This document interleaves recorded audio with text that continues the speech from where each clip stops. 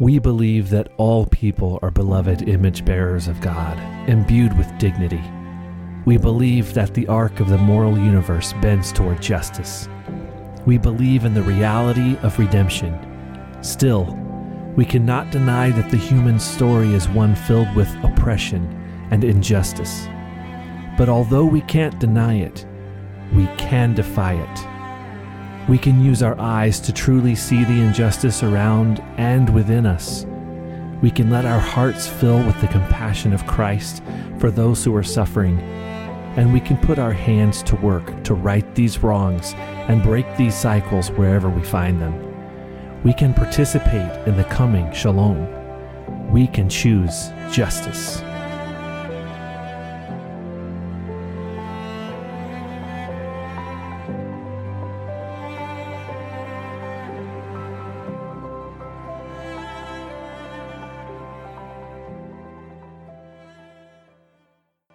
Good morning, Element. It is good to see your faces this morning and good to worship with all of you. My heart is just all filled up already. So excited to have our kiddos in here with us today. If you guys did not grab a paper from the check-in desk, you can grab a paper so that you can follow along, kids style, with the message. So we are continuing our Justice series today, and it has really been a beautiful series for our community, you guys. It's been a really important series. I know I always say that. I know they always feel very important, but this one just really does, and it feels really timely. And we began our year with a discussion about progress, right? And how we can look at that change in us that begins to happen when Jesus comes more and more alive in us. And so then we've moved to this conversation about justice. Because the truth is, as Jesus does come more and more alive in us, this conversation begins to matter more and more to us, right? It matters what's going on in our world and how we can engage it with the love of Jesus, right? Because when we start to see the world as God sees it, then we long to participate in the restoring of peace and wholeness, right? So speaking of peace and wholeness, does anyone remember what the biblical word for peace and wholeness is that we've been talking about? Anybody remember? Adults, you can join in. Shalom, that's right. Kids, that's number 1 on your papers. Shalom, peace and wholeness, the mending of all that is broken. So when we're talking about justice, what we're really talking about is the restoration of shalom in the world, right? That is what the one true narrative of redemption is all about. And in the beginning of this series, Benjamin kicked us off with a really important conversation about the difference between retributive justice, which is like punishment, right? Punishment for breaking of shalom, retributive justice, and restorative justice, which is the working to restore and redeem and bring back to a place of wholeness, right? And so that's what we're talking about in this series, is the restorative sort of justice that brings wholeness, right? So then we first learned, after that week, we learned about seeing injustice with our eyes, right? About first, before we can really do anything about the injustice in our world, we need to see it. We need to notice it, and we need to not just see it with our own eyes, but we need to see it as God sees it, as Jesus sees it. And the only way we can do that is by him coming more and more alive in us. And then last week, Brett taught us about engaging in justice with our heart, Because again, before we can do much about it, we have to really be aware of how it's affecting us. And what did Brett teach us is the usual human response to injustice? How does it usually affect us? Anybody? What's our usual emotion in response to injustice? Anger. That's right. Anger. We get angry. We either get angry that it's a thing that we have to deal with, or we get angry because it's ugly, right? And so Brett taught us, we get angry because, if somebody bullies your friend at school, kids, I bet that you would feel angry about that, right? Or if somebody told a lie about you, you would probably feel angry about that, right? But Brett taught us about holding that space between anger and actually sinning in our anger, actually becoming a part of the injustice. And what does that hold that space? Empathy. And what that is, really, is feeling as God feels, right? So when we engage in justice with our hearts, Yes, we have our human response to it, but before we can really engage it the way God wants us to, we have to also have Jesus' response to it, which is empathy, which is compassion, right? So, how do we work for shalom? How do we do it? That's what we're going to talk about today, right? So number 1, we learned see as Jesus sees. Number 2, we learned feel as Jesus feels. And number 3, today, is to love as Jesus loves. And that brings us to our hands. What can we do? What can we do about the injustice that's going on in our personal lives, in our world, in our community? There's a lot of injustice that we see and feel. So what do we do with our hands? And we're using the word hands, but it could be a lot of other things, right? We're not specifically only using our hands by this. We're talking about using our voice, using our writing, using our presence to show up at a thing, using our lack of presence to not show up at a thing, right? It might be a sacrifice that we make of our time or our money or our effort. Those are all ways to engage in justice with our hands. But I love that we're using the word hands because hands, it's a very personal thing for me. So if you know me really well, you already know this, but probably most of you don't know. I don't think I've told you before. I have this thing where my hands hurt. And people who know me really well know that if I say my hands are hurting, I'm really upset. I'm really upset. I'm really hurting. I'm really not okay. And my hands will hurt usually when I feel like I can't do something about someone that I love. Like someone that I love is hurting and I can't help them. I can't show love to them or I can't fix it. And instead of like it hurting in my heart, my hands ache. And I'll also feel it like if I feel a loss coming on, like if I feel like I'm going to lose someone important to me, I don't feel it in my heart, I feel it in my hands. And usually when that happens to me, it's a reminder to love with open hands because I think my hands, it's like a clinging thing that maybe happens to me. I don't really know why I'm wired that way to feel the pain in my hands, but I am. And so when we started talking about engaging justice with our hands, to me it was like the most powerful way of expressing it, because to me, when I most want to act, when I most want to engage someone with love is when my hands hurt. It's when my hands ache. So that's just me, but maybe you can relate to that feeling. Maybe you feel it in your heart or your chest or your whole body. When you feel like you have a broken heart, I can say the times in my life that I've had a broken heart, my hands have ached with it, right? So as I've been thinking about this series and praying about this series and talking about how justice starts with our eyes and moves to our heart and then to our hands, I've been praying for God to show me the places that make his hands hurt, right? Show me the places that break his heart and make my hands hurt for those things. Like, isn't that the cry of our hearts, to understand the places that break God's heart enough that we feel it in our bodies, enough that we're compelled to act? Because what happens is when we feel it from that place, that action, it isn't about obligation, right? Like, we're not just coming at injustice saying, well, this is my duty as a Christian. I shall engage this mission because that is what I am supposed to do. I will speak to the injustice. That's not an obligation, because when we feel it that deeply, we're engaging it out of love, not out of obligation, right?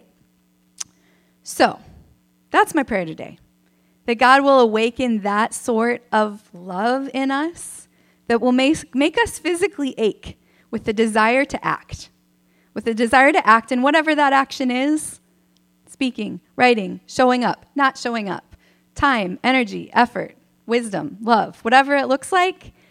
My prayer is that we'll ache with it enough that our hands or our hearts will hurt with the compassion that we feel.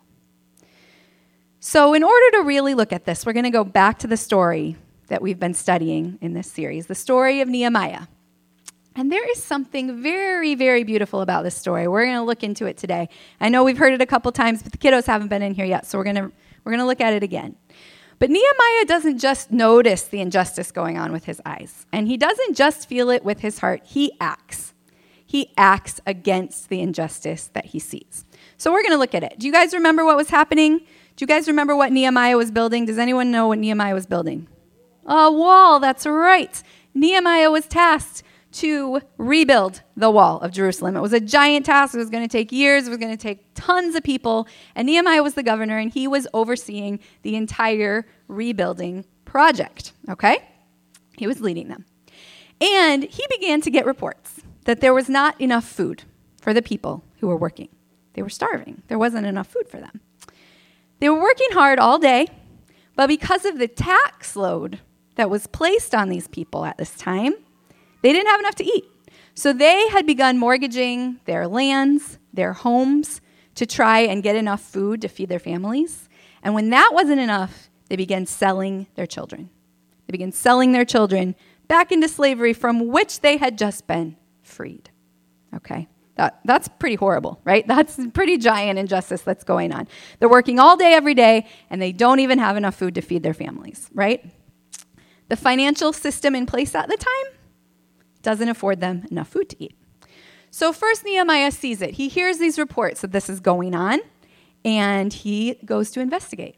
Why is this happening? Why is this going on? And when he sees it, he gets angry. We're going to read it here. In Nehemiah 5, it says, "When I heard their outcry at these charges, I was very angry. I pondered them in my mind and then accused the nobles and officials. I told them, 'You are charging your own people interest.' So I called together a large meeting to deal with them." Now let's stop here for a minute, okay? Because today, remember, we're talking about how do we go from feeling this injustice in our hearts to actually engaging it? So let's stop and really look at what he does here. He sees the injustice and he gets angry, but then what's the very next thing that he does? He ponders. He ponders. He pauses. He prays before he speaks, before he engages, and then he calls a meeting together. He doesn't just fly off the handle at his leaders, at his nobles and officials, right? He doesn't execute them or displace them or fire them or whatever. He calls them together to talk about what's going on. So he's angry, but he stops to ponder, to pause, to pray, right? But he knows this injustice must be corrected. Shalom must be restored here, right? So he calls a meeting together, and he's very angry, and he does not mince words. He calls for action. Not vengeance, but action, right? So here's what he says. We're going to read this. Nehemiah 5, verse 8. "And said, 'As far as possible, we have bought back our fellow Jews who were sold to the Gentiles. Now you are selling your own people only for them to be sold back to us.' They kept quiet because they could find nothing to say." Basically, these people are being bought and sold back and forth. This is an atrocity, right? "So I continued, 'What you are doing is not right. Shouldn't you walk in the fear of our God to avoid the reproach of our Gentile enemies? I and my brothers and my men are also lending to the people money and grain. But let us stop charging interest. Give back to them immediately their fields, vineyards, olive groves, and houses, and also the interest you are charging them. 1% of the money, grain, new wine, and oil.' 'We will give it back,' they said, 'and we will not demand anything more from them. We will do as you say.' Then I summoned the priests and made the nobles and officials take an oath to do what they had promised. I also shook out the folds of my robe and said, 'In this way may God shake out of their house and possessions anyone who does not keep this promise. So may such a person be shaken out and emptied.' At this, the whole assembly said, 'Amen,' and praised the Lord. And the people did as they had promised."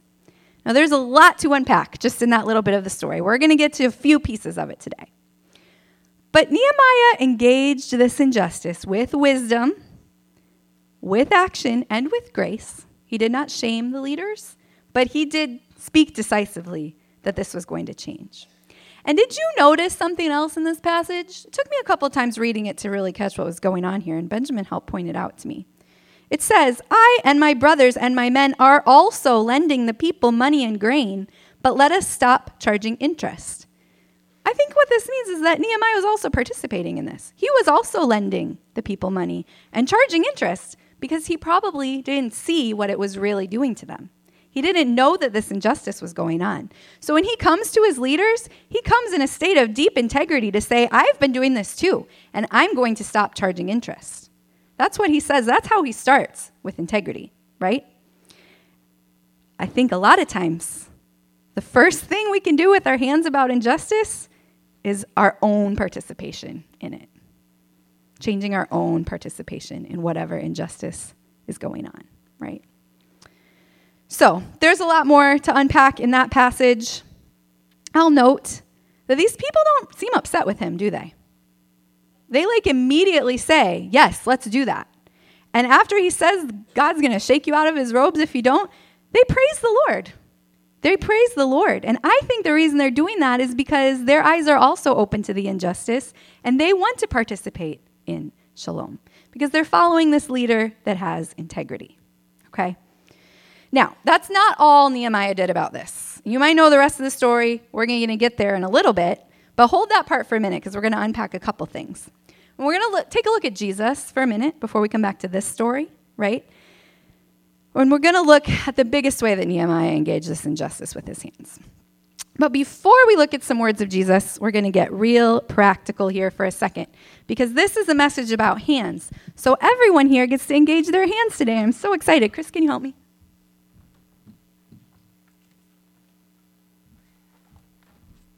We have some papers and pens, you guys. You guys are going to fill out a little. Yes, I know you're so excited.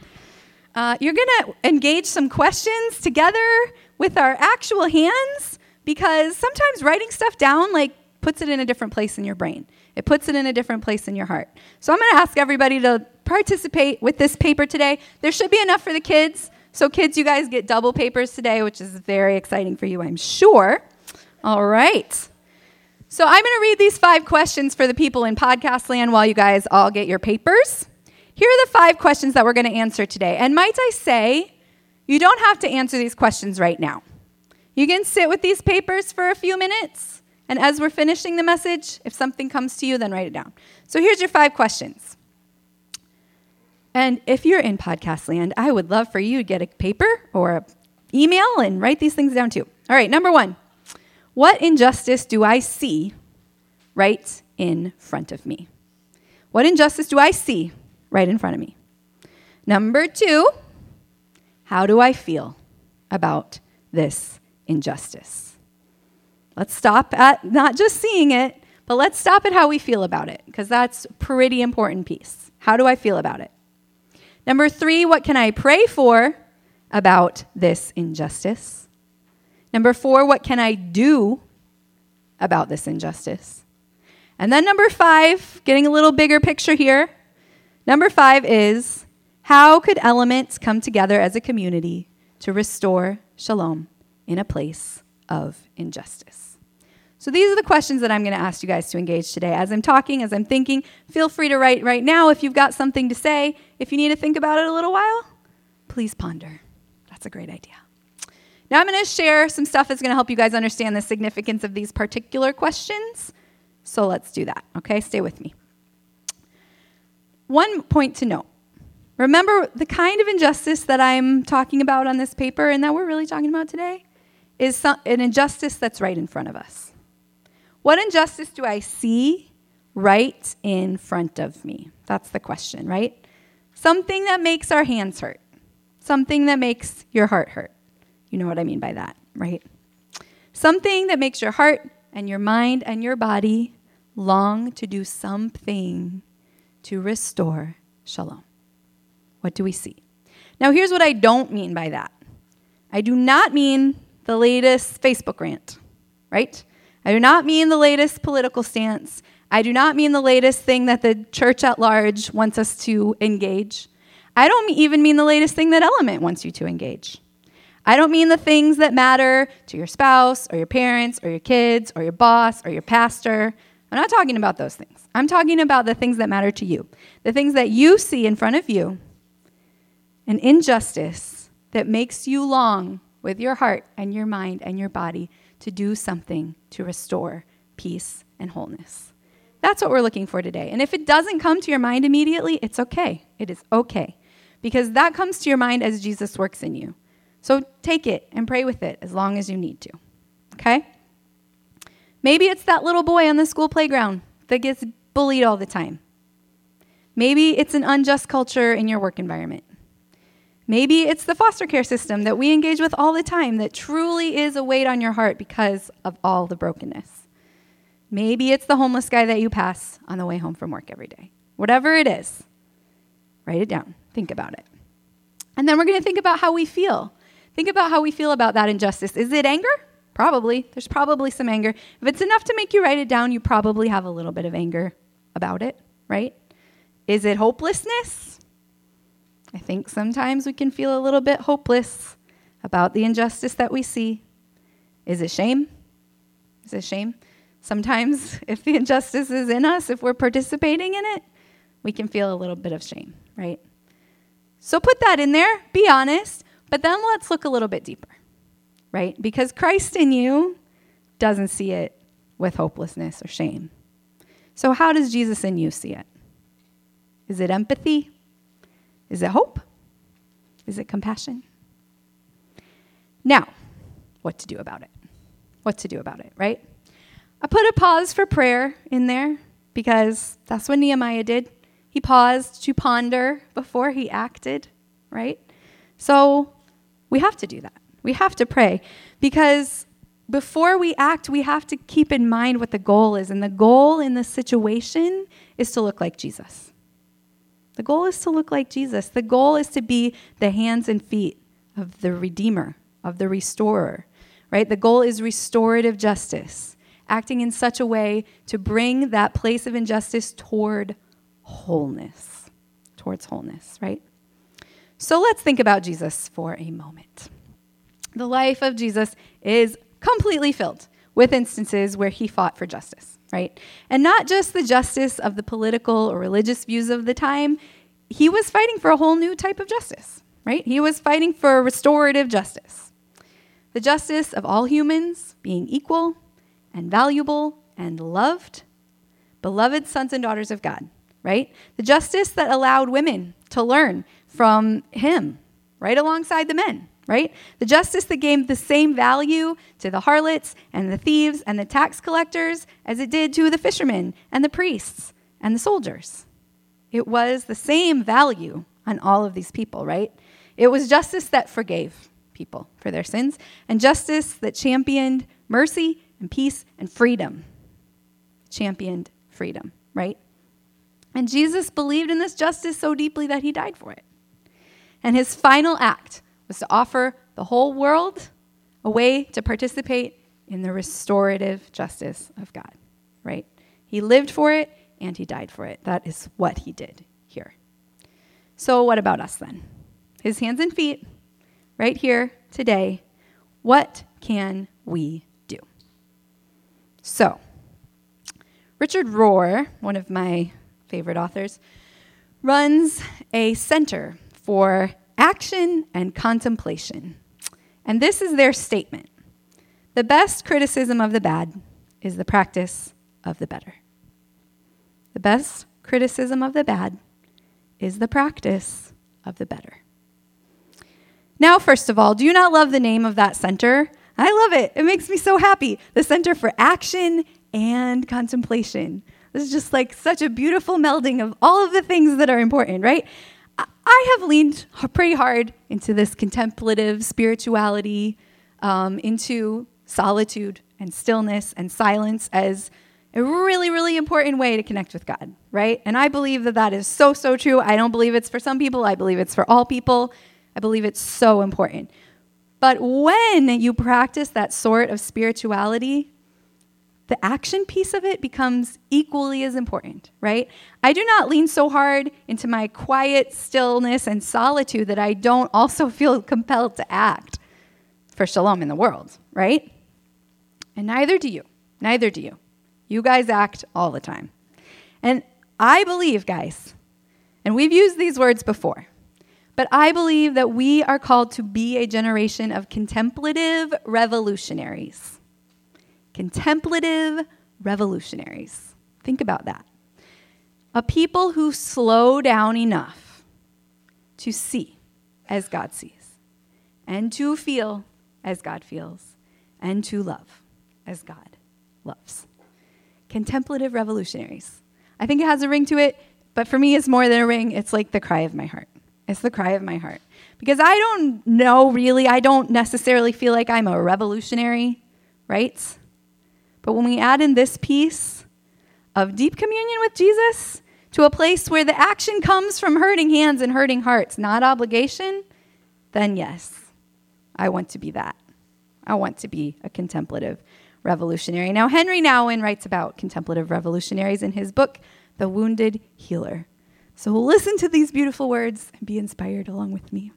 He says, Jesus' appearance in our midst has made it undeniably clear that changing the human heart and changing human society are not separate tasks, but are as interconnected as the two beams of the cross.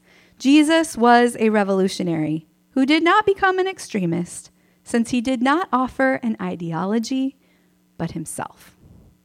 He was also a mystic who did not use his intimate relationship with God to avoid the social evils of his time, but shocked his milieu to the point of being executed as a rebel. Now listen to this, guys. Don't miss this part. He writes, I suppose you will hesitate to consider yourself a mystic or a revolutionary. But when you have eyes to see and ears to hear, you will recognize him in your midst. He is sometimes undeniably evident to the point of irritation, and sometimes only partially visible. You will find him in the eyes of the guerrilla, the young radical, or the boy with the picket sign. You will notice him in the quiet dreamer playing his guitar in the corner of a coffee house, in the soft voice of a friendly monk, in the melancholic smile of a student concentrating on his reading. You will see him in the mother who allows her son to go his own different way, in the father who reads to his child from a strange book, in the loud laughter of a young girl. You will find him in your own town, in your own family, in your own heart. Because he is in every man who draws his strength from the vision that dawns on the skyline of his life and leads him to a new world. It is this new world that fills our dreams, guides our action, and makes us go on at great risk with the increasing conviction that one day man will finally be free.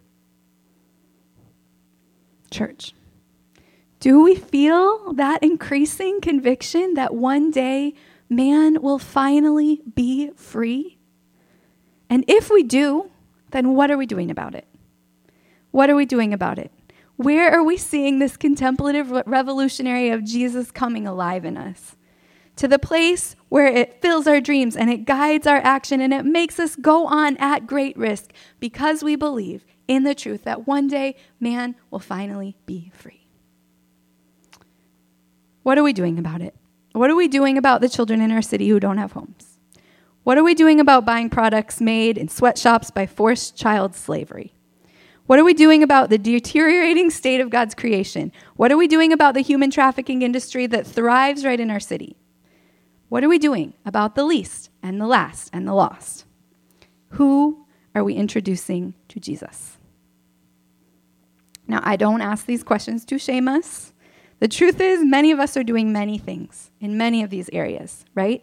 We are acting, and we are praying, and we are becoming contemplative revolutionaries.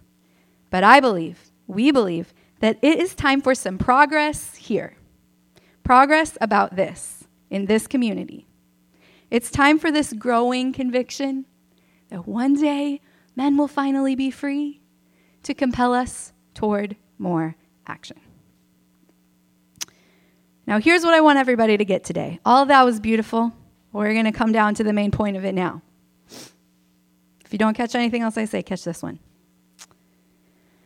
Another Rohr quote. We aid and influence other people simply by being who we are. Human integrity probably influences and moves people from potency to action more than anything else. Whoa. Whoa. Stop and think about that for just a minute, right? Is that true? Is that true? I think it is true. I think it is. Integrity, being who we are, is what motivates people to action. So if that's true, then who are we, right? How do we live with such integrity that it influences each other and our surrounding community into action. How do we live with that kind of integrity, right? Well, who are we? The beloved sons and daughters of God, right? Chosen and blessed and broken and given. We are Christians. We are little Christs. And the Spirit of the living God dwells in us. And we are here, just as Jesus was here, to proclaim the good news, right? To bring freedom to the captives and to bind up the brokenhearted and to comfort those who mourn and to bring justice to the oppressed, to participate in the work of shalom. That's why Jesus was here, and that is why we are here, right? So let's look back to Nehemiah with that context. You know, he did all the right things. He saw the injustice with his eyes. He felt it. He pondered, and then he acted, right? And the way he treated his leaders was honorable and fair, and they followed him immediately, without arguing. It says they couldn't find any words to say, right? Do you know what kind of a person people usually follow in that way? A person of integrity. A person of integrity, right? And do you know what else Nehemiah did about this? He did not just work to fix the system and to call out the injustice and to stop participating in the injustice. He did all those things, but he also sacrificed his own fairly earned resources.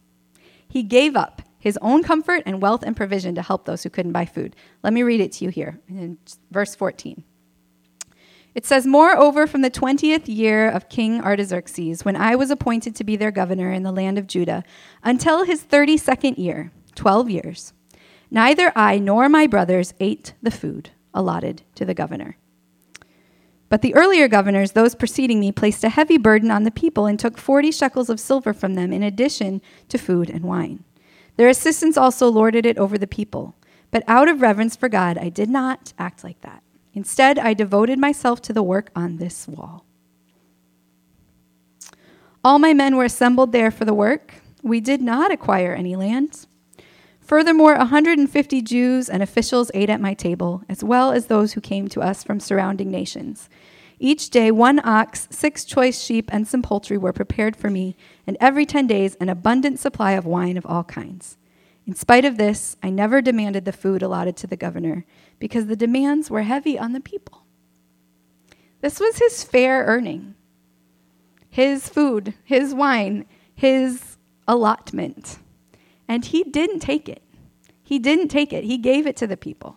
He went beyond just righting the injustice, just stopping to participating in the injustice. He went beyond that to sacrifice. Sacrificing his own comfort. Sacrificing his own things that belong to him. Because he was choosing to be part of the solution in a way that was costly. Because that's what mercy and grace and equality and justice and freedom looked like to him, right? So he prayed and he pondered, he spoke and he led, and he sacrificed because of this injustice. And that's the way of the contemplative revolutionary, and that's the way of Jesus. So, what can we do with our hands? What can we do with our hands? Here's my prayer. My prayer is that our hands will hurt. That our hands will hurt. That we will feel the pain of the injustice that we see in such a way that we are compelled to act out of compassion, not obligation. And then my prayer is that our hands will help. That we will point the way to justice, that we will heal, that we will serve the least and the last and the lost, that we will bring healing to the broken. May our hands hurt. May our hands help. And then my prayer is that our hands will let go. Let go, right? Maybe we'll let go of our comfort or our stockpiled resources or our Americanized ideals about what we think we deserve. Maybe we'll let go of our pride. Maybe we'll let go of our fear. Maybe we'll let go of controlling the outcomes of how we participate in this restoration work. And maybe our hands can let go. Because when we do, we're filled with the Spirit of Christ in us. So if you haven't used your hands today to write some words on your paper, I would encourage you to do that. And if you have more to fill out, take it with you. Think about it, ponder it. But the last question on your paper is about how Element can participate in Shalom as a community. And we would really love to hear your thoughts on that. Element has a lot of things that we do together. You guys know what those things are. And we give a lot for this tiny little community. We do. We absolutely do. But we don't want to overlook something that might be on your heart in a way that's really compelling to you. So we would love to hear your thoughts on what it could look like for us to engage in a new way, right? And I'm also going to tell you that next week is going to be a more specific invitation to some new things here. We've invited Zach Elliott, who is the author of Now I See and the leader of V3 Ministries here in Tampa. And V3's focus this year is on the human trafficking situation, especially leading up to the Super Bowl being in our city. The human trafficking situation gets exponentially worse when a Super Bowl comes to a city. And so he's going to come share with us more about the issue, more about the problem. Because if we don't see it, if we don't know what's going on, we're not going to be compelled out of compassion. We need to know. We need to see. So he's going to come share with us and then tell us some ways that Element can be a part of that initiative this year. But we're open to other ideas, and so that's why that's on that paper. So here's the options for your paper. You can keep it, the whole thing, for yourself and deal with it between you and the Lord however you'd like. You can tear it at that dotted line and give back just the Element piece to Pastor Benjamin or myself or one of your house church leaders. We'd love to hear your thoughts. Or if you want someone to walk with you, if this injustice conversation for you is really stirring something and you want someone to walk with you and keep you accountable to some of the things you've written, you can bring the whole paper to us, and we'd be more than happy to help you with that. So the band can come up. We're going to sing one last song. And the song we're going to sing is called All the Poor and Powerless. We've been singing it here for a long time. But this song is a holy cry for justice and shalom. And it's written based on a psalm. So today, instead of praying, I'm going to read this psalm for us. Because this cry in this psalm and in this song is the cry of our hearts in this work, right? These words are the vision of wholeness that Jesus came to bring. So here's what it says in Psalm 22. Here's the story I'll tell my friends when they come to worship. And I'll punctuate it with hallelujahs. Shout hallelujah, you God worshipers. Give glory, you sons of Jacob. Adore him, you daughters of Israel. He has never let you down, never looked the other way when you were being kicked around. He has never wandered off to do his own thing. He has been right there listening. Here, in this great gathering for worship, I have discovered this praise life. And I'll do what I promised right here in front of the God worshipers. Down and outers sit at God's table and eat their fill. Everyone on the hunt for God is here, praising him. Live it up from head to toe. Don't ever quit. From the four corners of the earth, people are coming back to their senses, running back to God. Long lost families are falling on their faces before him. God has taken charge. From now on, he has the last word. All the power mongers are before him, worshiping. All the poor and powerless, too, worshiping. Along with those who never got it together, worshiping. Our children and their children will get in on this as the word is passed along from parent to child. Babies not yet conceived will hear the good news that God does what he